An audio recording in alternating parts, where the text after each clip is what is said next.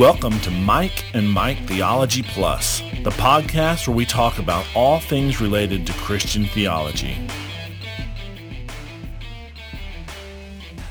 Welcome to Mike and Mike Theology Plus, where theology matters. You might have noticed that there was only one Mike in that intro, and as you probably listened to a few weeks ago, I'm going to be doing an episode by myself. The one a few weeks ago was the other Mike, and yes, he is the other Mike. The other Mike was covering why he is an old earth creationist. And now my kind of counterpoint episode, I won't quite say rebuttal, but my counterpoint is why I am a young earth creationist. And it'll mostly be why I'm a young earth creationist with a little bit of why I'm not an old earth creationist. Primarily, this is supposed to be a positive case for what I do believe and not argumentative against what I don't believe. But there are some times where I think highlighting the contrast is beneficial.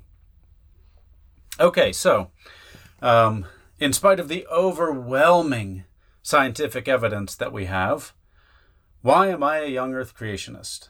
Well, point number one is that, in my opinion, the Bible says so. And I'm done. That's about it. Not really. I am just kidding. It's not quite it, but to be honest, my position does hinge quite heavily, or rely quite heavily, on the biblical exegesis. I want to make it clear now, and I'll probably reiterate this later, but I am not arguing against scientific observations that are made. I'm not arguing that the universe is smaller than scientists say that it is. I'm not arguing that the rocks don't exist the way the scientists say they exist. I'm not arguing that light doesn't travel at a current light speed.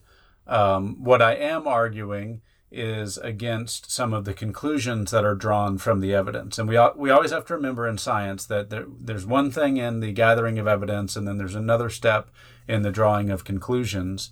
And my contention is that the conclusions that are drawn, that the earth is some number of billions of years old and the universe is some larger number of billions of years old, I believe those conclusions are false. I think the latest I've seen is that the earth is somewhere around 4 billion and the universe is about 14. I think that we actually have a much clearer word from God than that, and I'll seek to make my case. As I said, it's primarily scriptural. First of all, I'll go to the scriptures. Second of all, I'll go to church history. And then lastly, I will delve a little bit into science. I have to say, though, that the science is not my strongest points in this argument. I do believe the science supports my conclusions, but I think there's science and interpretation and evidence that basically anybody can marshal to their defense. And so I would say, in light of that apparent confusion, I would say that Scripture is an infallible and trustworthy source for us to know and decide these matters. Now, one other word before I get started on why I'm a young earth creationist. I don't find this to be a cardinal doctrine. If you've been part of Theology Matters, the Facebook group, you might have heard of or seen the McAvoy heresy scale, I think it was called one time. I stated something that I've heard commonly taught, so I cannot at all claim it to be original to me, but I've heard it commonly taught, and I think it was Sparky who had never heard it described quite this way before, so he gave it a trademark with my name on it. But basically the idea is that there's 3 levels of doctrinal difference, or 3 importances, or the terminology can be a little bit vague, but maybe if I explain it, it'll become a little bit clearer. Primary doctrines are ones that if you disagree with me, I will label you a heretic and say that you are not in the kingdom of God. Now, understand that in all of this, my interpretation might be flawed. And of course, I'm not saying that my interpretation of doctrines is the final arbiter. God is always the final arbiter, but he's given us very clear revelation in his scripture. So for instance, if you deny that Jesus is part of the Godhead, if you deny the deity of Christ, that violates a principal doctrine, and I would say you cannot exist in the same religion with me. I would say the Trinity is in there. Monotheism is in there. And there are these core doctrines, the wrath of God against sin, things that if you knowingly deny the truth as laid out in Scripture, you cannot have a claim on Christ as your Savior. Those are primary doctrines. Secondary doctrines are those that I believe do not put you outside of the faith, but do most of the time put you outside of being able to coexist with me peaceably in a local church body. Now, that may sound weird to some of you, so let me give an example. I am a Credo Baptist. I believe in believers' baptism. That is, I believe that the church should only baptize those who can give a credible profession of faith. That conflicts with a classical Reformed position and the Roman Catholic position of paedobaptism, which is different between the two. We'll go with the Reformed, kind of the Presbyterian stripe, which is that baptism is for believers and children of believers. So they baptize what they call covenant children. I don't believe that this is a doctrine that damns somebody to hell. I don't believe it is an idea that puts them outside of the realm of the atonement of Christ. I do believe it's mistaken, and I also believe that having Credo Baptists and Paedobaptists in the same congregation will necessarily lead to wounded consciences at best, if not hostility, and even worse at worst. So that's what I would call a secondary doctrine. Primary, you're not a believer. Secondary, we cannot peaceably coexist in the same local congregation. Tertiary, or third level doctrine, is one where we can disagree on an issue and still exist within the same local congregation. Now, sometimes, depending on how these doctrines are held, some may go in the second category, some may go in the third category. At our church, eschatology is a tertiary doctrine. It's officially part of our statement of faith that our church is a premillennial dispensational church. I am not a premillennial dispensationalist. Or a dispensational premillennialist. So, how can I be part of that church? Well, I've discussed it with the elders. They know my position. I've substantiated my position exegetically from Scripture. They won't let me teach in contradiction to their statement of faith, but they believe that my position is sufficiently orthodox that it's just not a big deal. Therefore, the other Mike and I disagree in this area. I agree with a couple of the elders in this area, and a couple of them I strongly disagree with. But again, it's not a doctrine that divides whether you're a believer or not. And in the case of our church that doesn't hobby horse it, it's not a doctrine that ends up making it so that we cannot fellowship together. All right, so that big background, I wanted to give that big background in order to lead up to this. The age of the earth to me is a tertiary doctrine. The other Mike and I are part of the same local congregation. In fact, he's one of my elders. In fact, he's probably my personal elder in that he is the elder with whom I have the closest friendship, communication, that type of thing. So the fact that we disagree on this, do we have some arguments about it? Yeah, I mean, we're good friends. This is a difference, so it's something that we argue about a good bit. I think that's just natural in close relationships, but it doesn't cause a real rift. It doesn't cause a real problem. We are totally able to fellowship together one with another.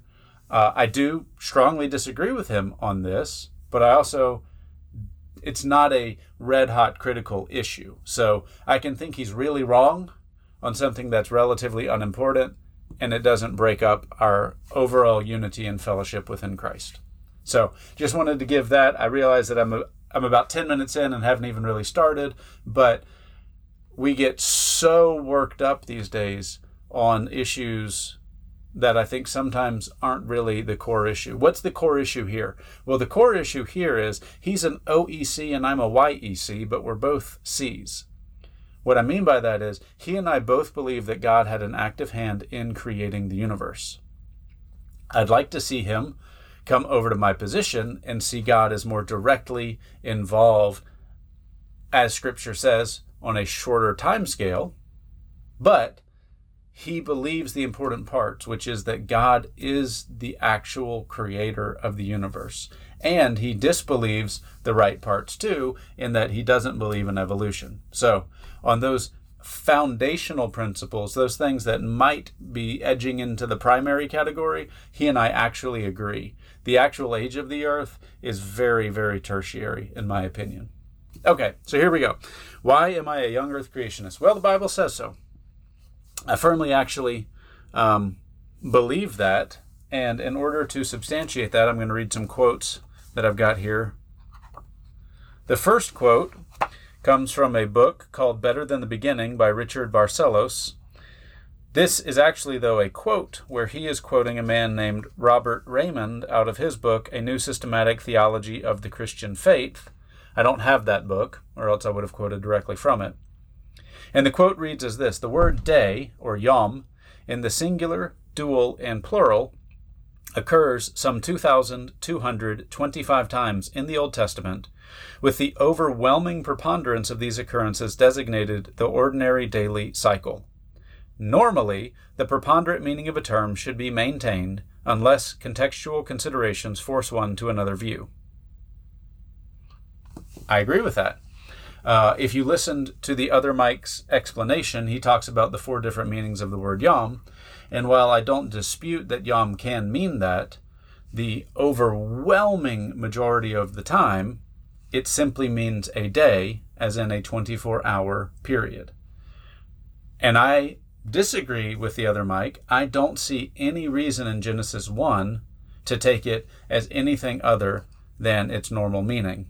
And there are other reasons for that as well, and we'll see that as we go. I've got another quote here from Douglas Kelly, Creation and Change. This comes from page 107. The Bible generally employs the word day, yom in Hebrew, to signify either a 24-hour solar day or the daylight portion of those hours. When modified by a number or ordinal, as in day 1 or day 2, its universal scriptural usage means normal solar day. There's a footnote there. The apparent exception to this universal usage, pointed out by Dr. Hugh Ross in Creation and Time, Nav Press, Colorado Springs, Colorado, 1994, of Hosea chapter 6, verse 2, quote, "After 2 days he will revive us, and on the 3rd day he will raise us up," is not a clear exception. Since it is not absolutely certain what the prophecy means, does it refer to the restoration of Israel to the land? Does it refer to the resurrection of Christ, and thus that of his people in him? We are in no position clearly to deny a sequence of 3 normal days. At very least, such a reference is far too weak to disestablish the universal scriptural usage of ordinals connected with days, meaning ordinary solar days. All right, let me break that down. What does that mean? Basically, the argument goes like this. In Genesis chapter 1, you have day 1, day 2, day 3, day 4, day 5, day 6, day 7. And the argument is, elsewhere in the Old Testament, every single time that the word yom, or day, is used with an ordinal, 1st, 2nd, 3rd, and so forth, or 1, 2, 3, 4, it means a literal 24-hour day. It does not mean the other usages that Mike mentioned last time, which I agree that it can, but when it's modified by that ordinal number, it does not. Opponents to this will argue that in Hosea 6:2, you have a prophecy where you have 2nd day and 3rd day, but they're figurative in usage. If that's true, it is the singular exception, and I know the other Mike's going to hate this, but it's the exception that proves the rule.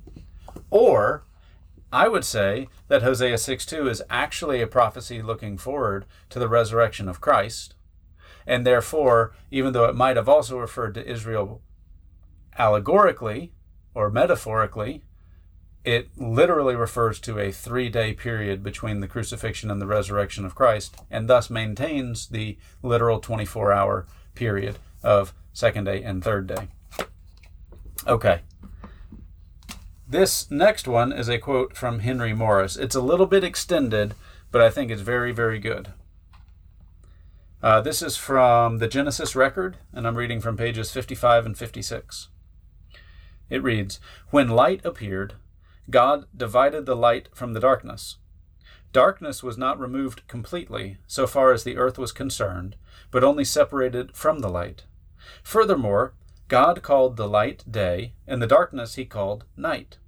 As though in anticipation of future misunderstanding, God carefully defined his terms. The very first time he used the word day, Hebrew yom, he defined it as the light, to distinguish it from the darkness called night. Having separated the day and night, God had completed his first day's work. The evening and the morning were the first day. This same formula is used at the conclusion of each of the 6 days. So it is obvious that the duration of each of the days, including the first, was the same. Furthermore, the day was the light time, when God did his work. The darkness was the night time, when God did no work. Nothing new took place between the evening and morning of each day. The formula may be rendered literally, and there was evening, then morning, day 1, and so on. It is clear that, beginning with the first day and continuing thereafter, there was established a cyclical succession of days and nights, periods of light and periods of darkness. Such a cyclical light-dark arrangement clearly means that the earth was now rotating on its axis, and that there was a source of light on one side of the earth corresponding to the sun, even though the sun was not yet made, Genesis 1:16. It is equally clear that the length of such days could only have been that of a normal solar day. It should be noted that in the Hebrew Old Testament, yom, without exception, never means period. It normally means either a day, in the 24-hour sense, or else the daylight portion of the 24 hours, day as distinct from night. It may occasionally be used in the sense of indefinite time, for example, in the time of the judges, but never as a definite period of time with a specific beginning and ending. Furthermore, it is not used even in this indefinite sense, except when the context clearly indicates that the literal meaning is not intended. In the first chapter of Genesis, the termination of each day's work is noted by the formula, and the evening and the morning were the first or second, etc. day. Thus, each day had distinct boundaries and was one in a series of days, both of which criteria are never present in the Old Testament writings unless literal days are intended. The writer of Genesis was trying to guard in every way possible against any of his readers deriving the notion of non-literal days from his record. Now, for me, that pretty well accords with the way that I read Scripture. I think that without modern scientific advances, just a reading of the Scripture on its own would yield thoughts very much like that. But we've been in Genesis. We've kind of talked about the word yom in Genesis 1 and how is it used and that sort of thing. Honestly, though, that's not the linchpin of my argument. I think it's very important, and I do agree with everything that's been said thus far, but actually the linchpin of my argument comes from Exodus chapter 20. That seems odd, I'm sure, unless you've researched on this before. Why would I go to the giving of the 10 Commandments in order to substantiate my position on the age of the earth? Well, because I believe that God in Exodus 20, through the same author who penned Genesis 1, Moses, gives a commentary, a divine commentary, an infallible commentary on exactly what was meant in Genesis chapter 1. Here, I'm going to be reading from Better Than the Beginning by Richard Barcellos, and again, we have an extended quotation, but it covers several different points, and I think, as Richard Barcellos argues, the sum of these points, their cumulative argument, is really irrefutable. So Exodus 20 in the days of creation. Moses, the The author of both Genesis and Exodus alludes to the 6 days of creation as well as the seventh day, the Sabbath day at creation. Exodus 20, 8 through 11, we read, "Remember the Sabbath to keep it holy. 6 days you shall labor and do all your work, but the seventh day is a Sabbath of the Lord your God. In it you shall not do any work, you or your son or your daughter, your male or your female servant, or your cattle, or your sojourner who stays with you. For in 6 days the Lord made the heavens and the earth, the sea and all that is in them, and rested on the seventh day. Therefore the Lord blessed the Sabbath day and made it holy." This is an important biblical text because it provides a divine commentary on the days of creation. Raymond comments, "Allowing the Bible to look back and comment on the days of creation, the, quote, ordinary day view has most to commend it, since Moses grounds the commandment regarding seventh-day Sabbath observance in the fact of the divine exemplar's activity. Quote, in 6 days the Lord made the heavens and the earth, the sea and all that is in them, but he rested on the seventh day. Therefore the Lord blessed the Sabbath day and made it holy." Sam Waldron provides these helpful comments on Exodus 20. Jehovah insists that he made everything in exactly 6 days. This is a simple statement of historical fact. Further, if the 7-day structure of the creation week is mere literary framework, why does Jehovah himself attribute such significance to it? A related problem is that Jehovah identifies the seventh day of creation as a Sabbath day. The second part of verse 11 is a quotation or paraphrase and thus an interpretation of Genesis 2:3. The point of intense interest is that Exodus 20, verse 11, in it, Jehovah calls the seventh day of creation, quote, a Sabbath day. The meaning of, quote, Sabbath day in Exodus 20, verse 11 may not be disputed. The Sabbath day in this passage is a literal day. It means every recurring literal seventh day of every week. That quote is from Sam Waldron, a modern exposition of the 1689 Baptist Confession of Faith. The plural use of days in the Old Testament. In the 608 occurrences of the plural days, yamim, in the Old Testament, see Exodus 20, verse 11, their reference are always ordinary days. Ages are never expressed by the word yamim. That quote comes from Raymond, A New Systematic Theology. In Exodus 20, verse 11, Moses wrote, "For in 6 days," note the plural use, "the Lord made the heavens and the earth." The lack of age terminology.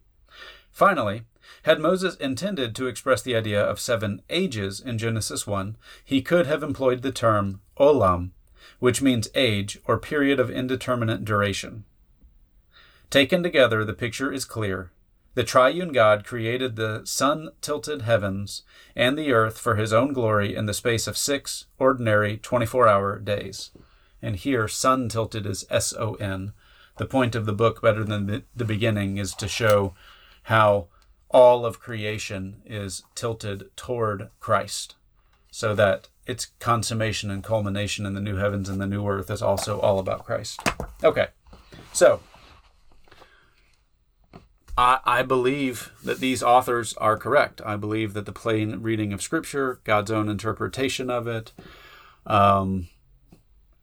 just a literal reading of it, tells me that I disagree with the other Mike, that the verbs that are used indicate some ongoing action, or that in the narrative text itself we have a whole lot of extra time, or at least hints of extra time that are in place.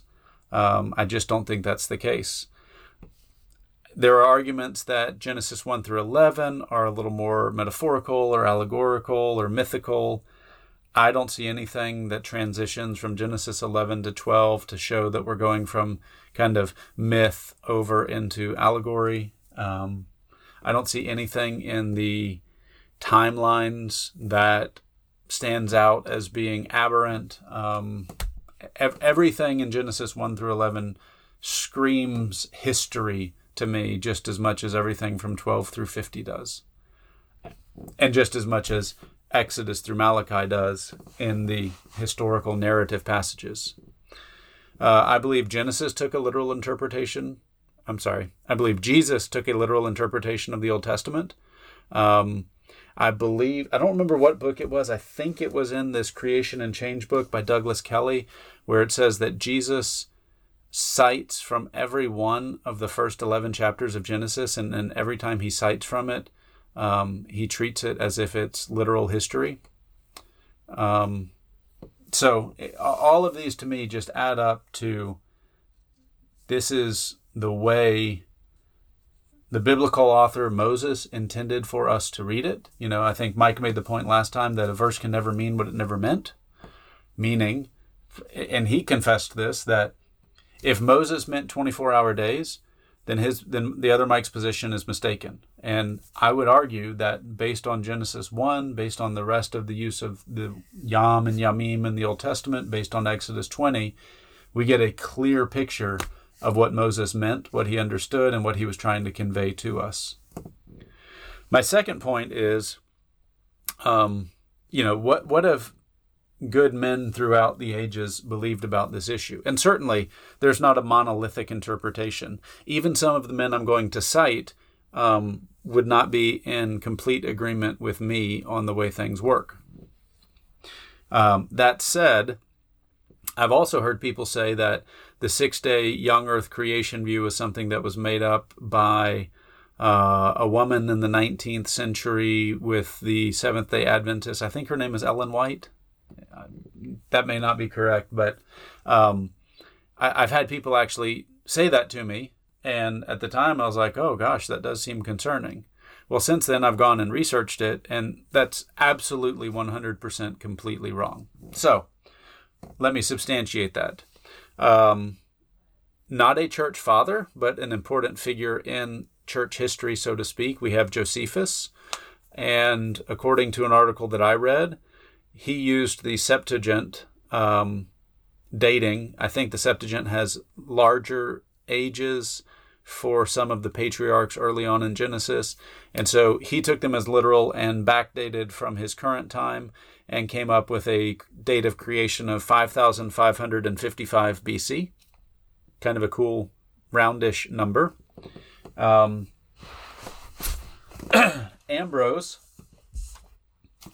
believed in 6 24-hour days, and I've got some quotes from him that I'd like to read,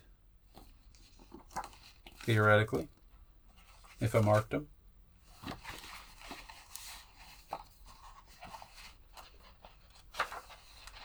Well, we may have to come back to Ambrose.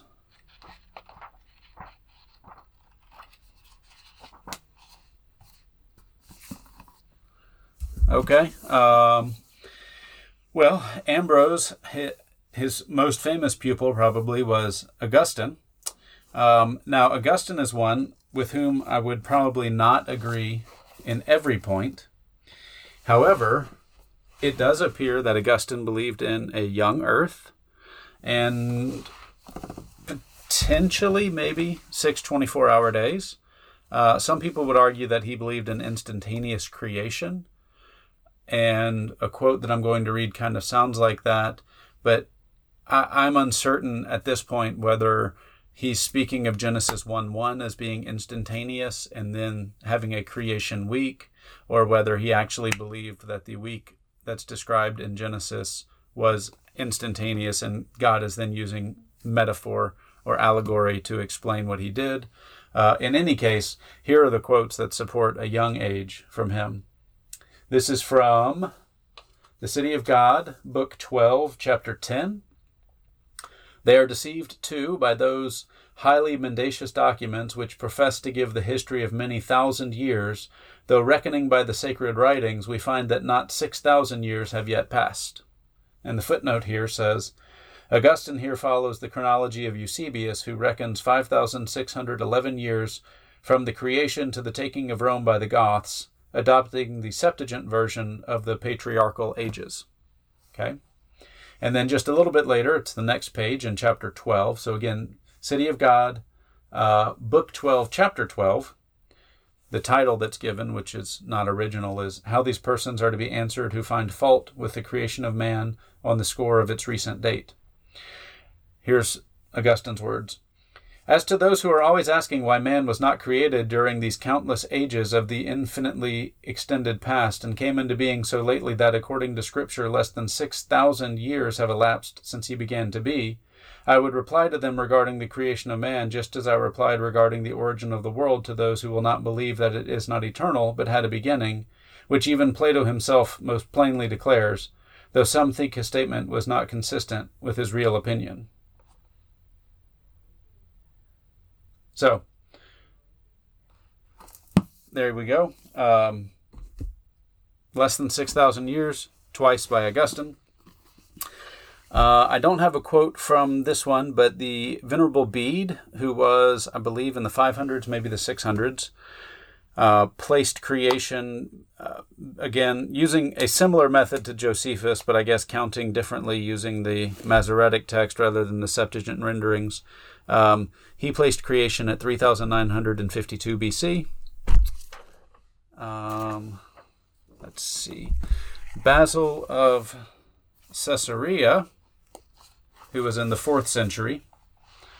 This is from his homily number 2 in the Hexameron. And the evening and the morning were one day, which is a quote from Genesis 1:5, both in the Septuagint and in the Hebrew Old Testament. Why does Scripture say one day, not the first day? Before speaking to us of the second, the third, and the fourth days, would it not have been more natural to call that one the first which began the series? If it therefore says one day, it is from a wish to determine the measure of day and night, and to combine the time that they contain. Now 24 hours fill up the space of one day. We mean of a day and of a night. And if, at the time of the solstices, they have not both an equal length, the time marked by Scripture does not the less circumscribe their duration. It is as though it said, 24 hours measure the space of a day, or that, in reality, a day is the time that the heavens starting from one point take to return there. Thus, every time that, in the revolution of the sun, evening and morning occupy the world, their periodical succession never exceeds the space of one day. Pretty clear from him. So there in the 4th century, you have somebody who is professing a day means a day, just as we know them now. And then there are quotes from Martin Luther, who also had a quote talking about the world being less than 6,000 years old. Other things that I read indicate that John Calvin believed that the earth was less than 6,000 years old. If you go read the Westminster Confession of Faith or the London Baptist Confession of Faith, both of them pretty plainly, I think, put forth that God made the world in the space of 6 days.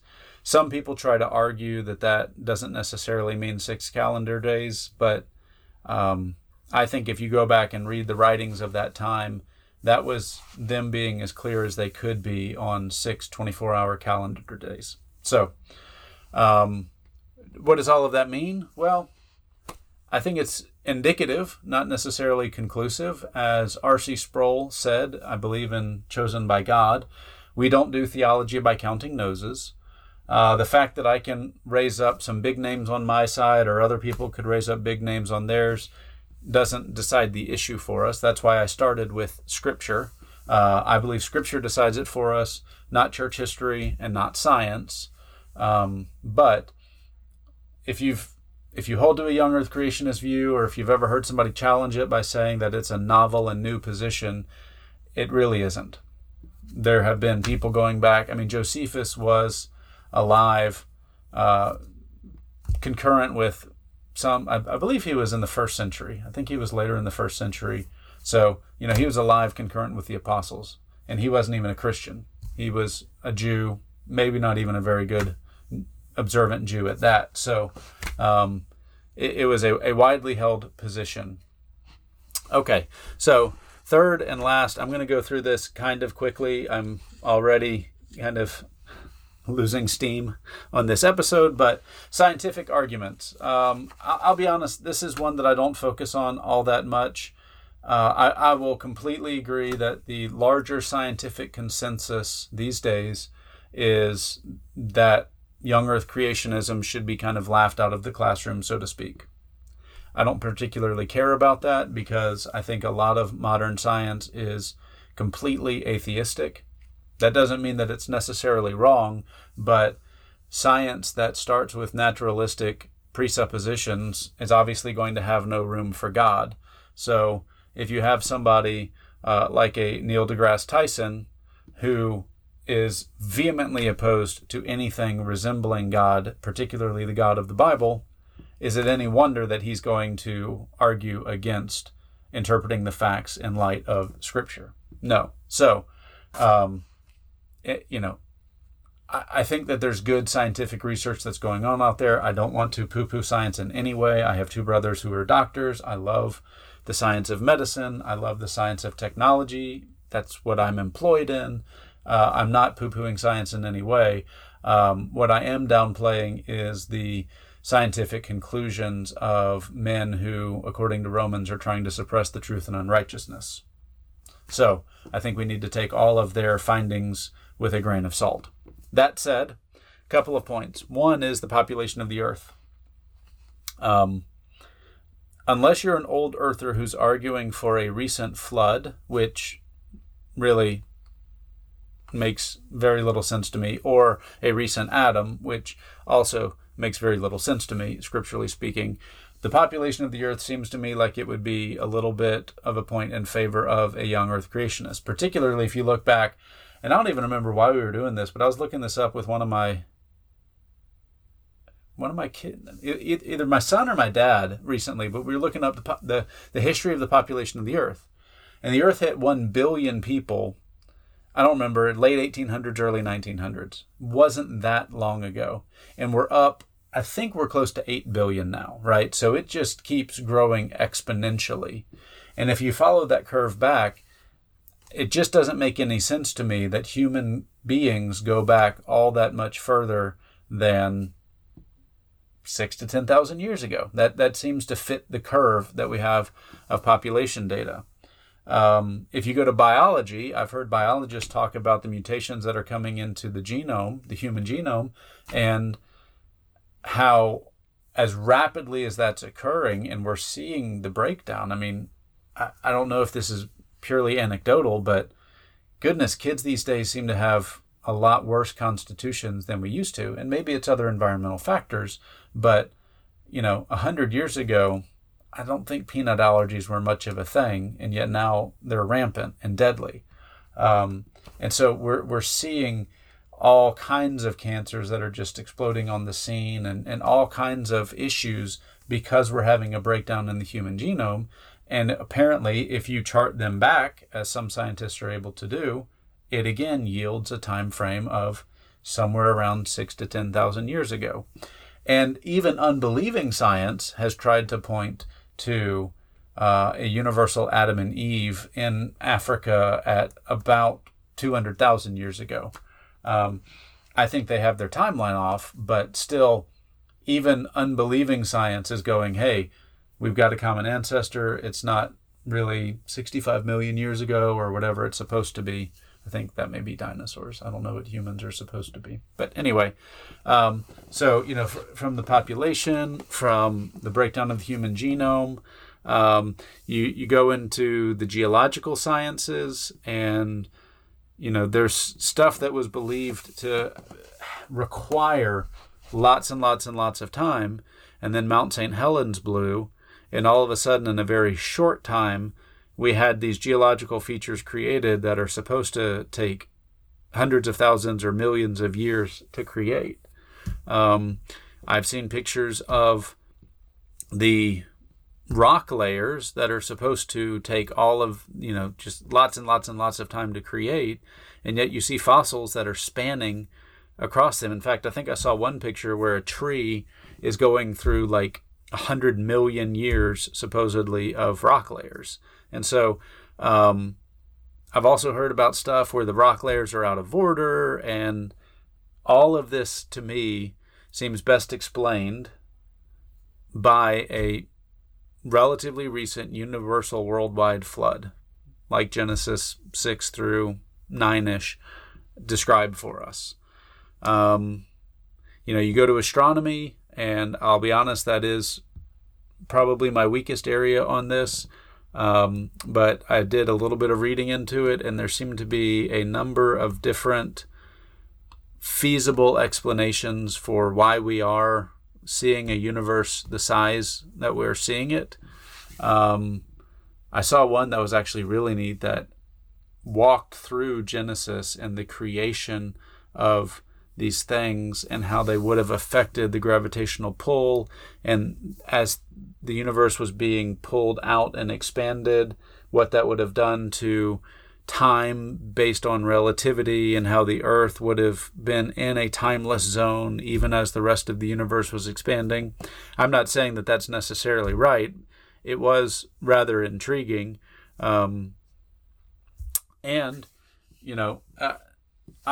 I would completely agree that the measurements that we're seeing, that the universe is 14.7 billion light years in radius. I guess it would be radius, not diameter.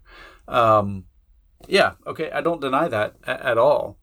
But I've heard that there are problems with that view, being that, okay, well, there, that's the radius, so that must be how old the universe is. And there's a problem with that because the measurable heat of the universe that we can see kind of in the empty space areas is incredibly uniform. And apparently because of the energy transfers that would have to take place in order for that uniformity to spread, that means that it would actually take a lot longer than just the 14 point whatever billion years in order to get us there. So what's my point there? Well, my point there is I don't know that astronomy is necessarily the nail in the coffin for the young Earth creationist. I know that Greg Koukl would like to say that distant starlight is a defeater for the young Earth creationist viewpoint. I respectfully disagree with him. I think there are a lot of different ways that it's possible that we have both a young universe and that distant starlight.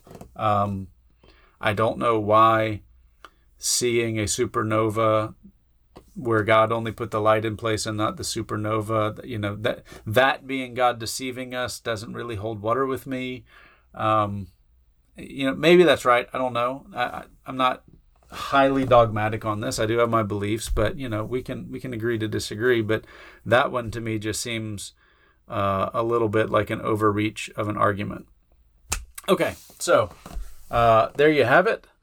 That's why I'm a young Earth creationist, and hopefully you also got a little bit of a sense for why I care about it some, but this isn't my hobby horse.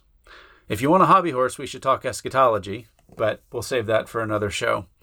In any case, thank you for listening. We really appreciate all of you listeners out there. I know that there's about 3 of you that listen regularly. No, it's a little more than that. But we appreciate all of you who take the time to listen.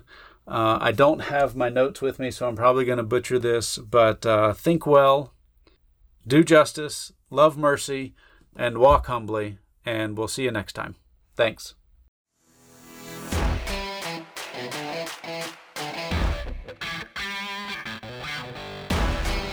You've been listening to Mike and Mike Theology Plus, the podcast where we talk about all things related to Christian theology.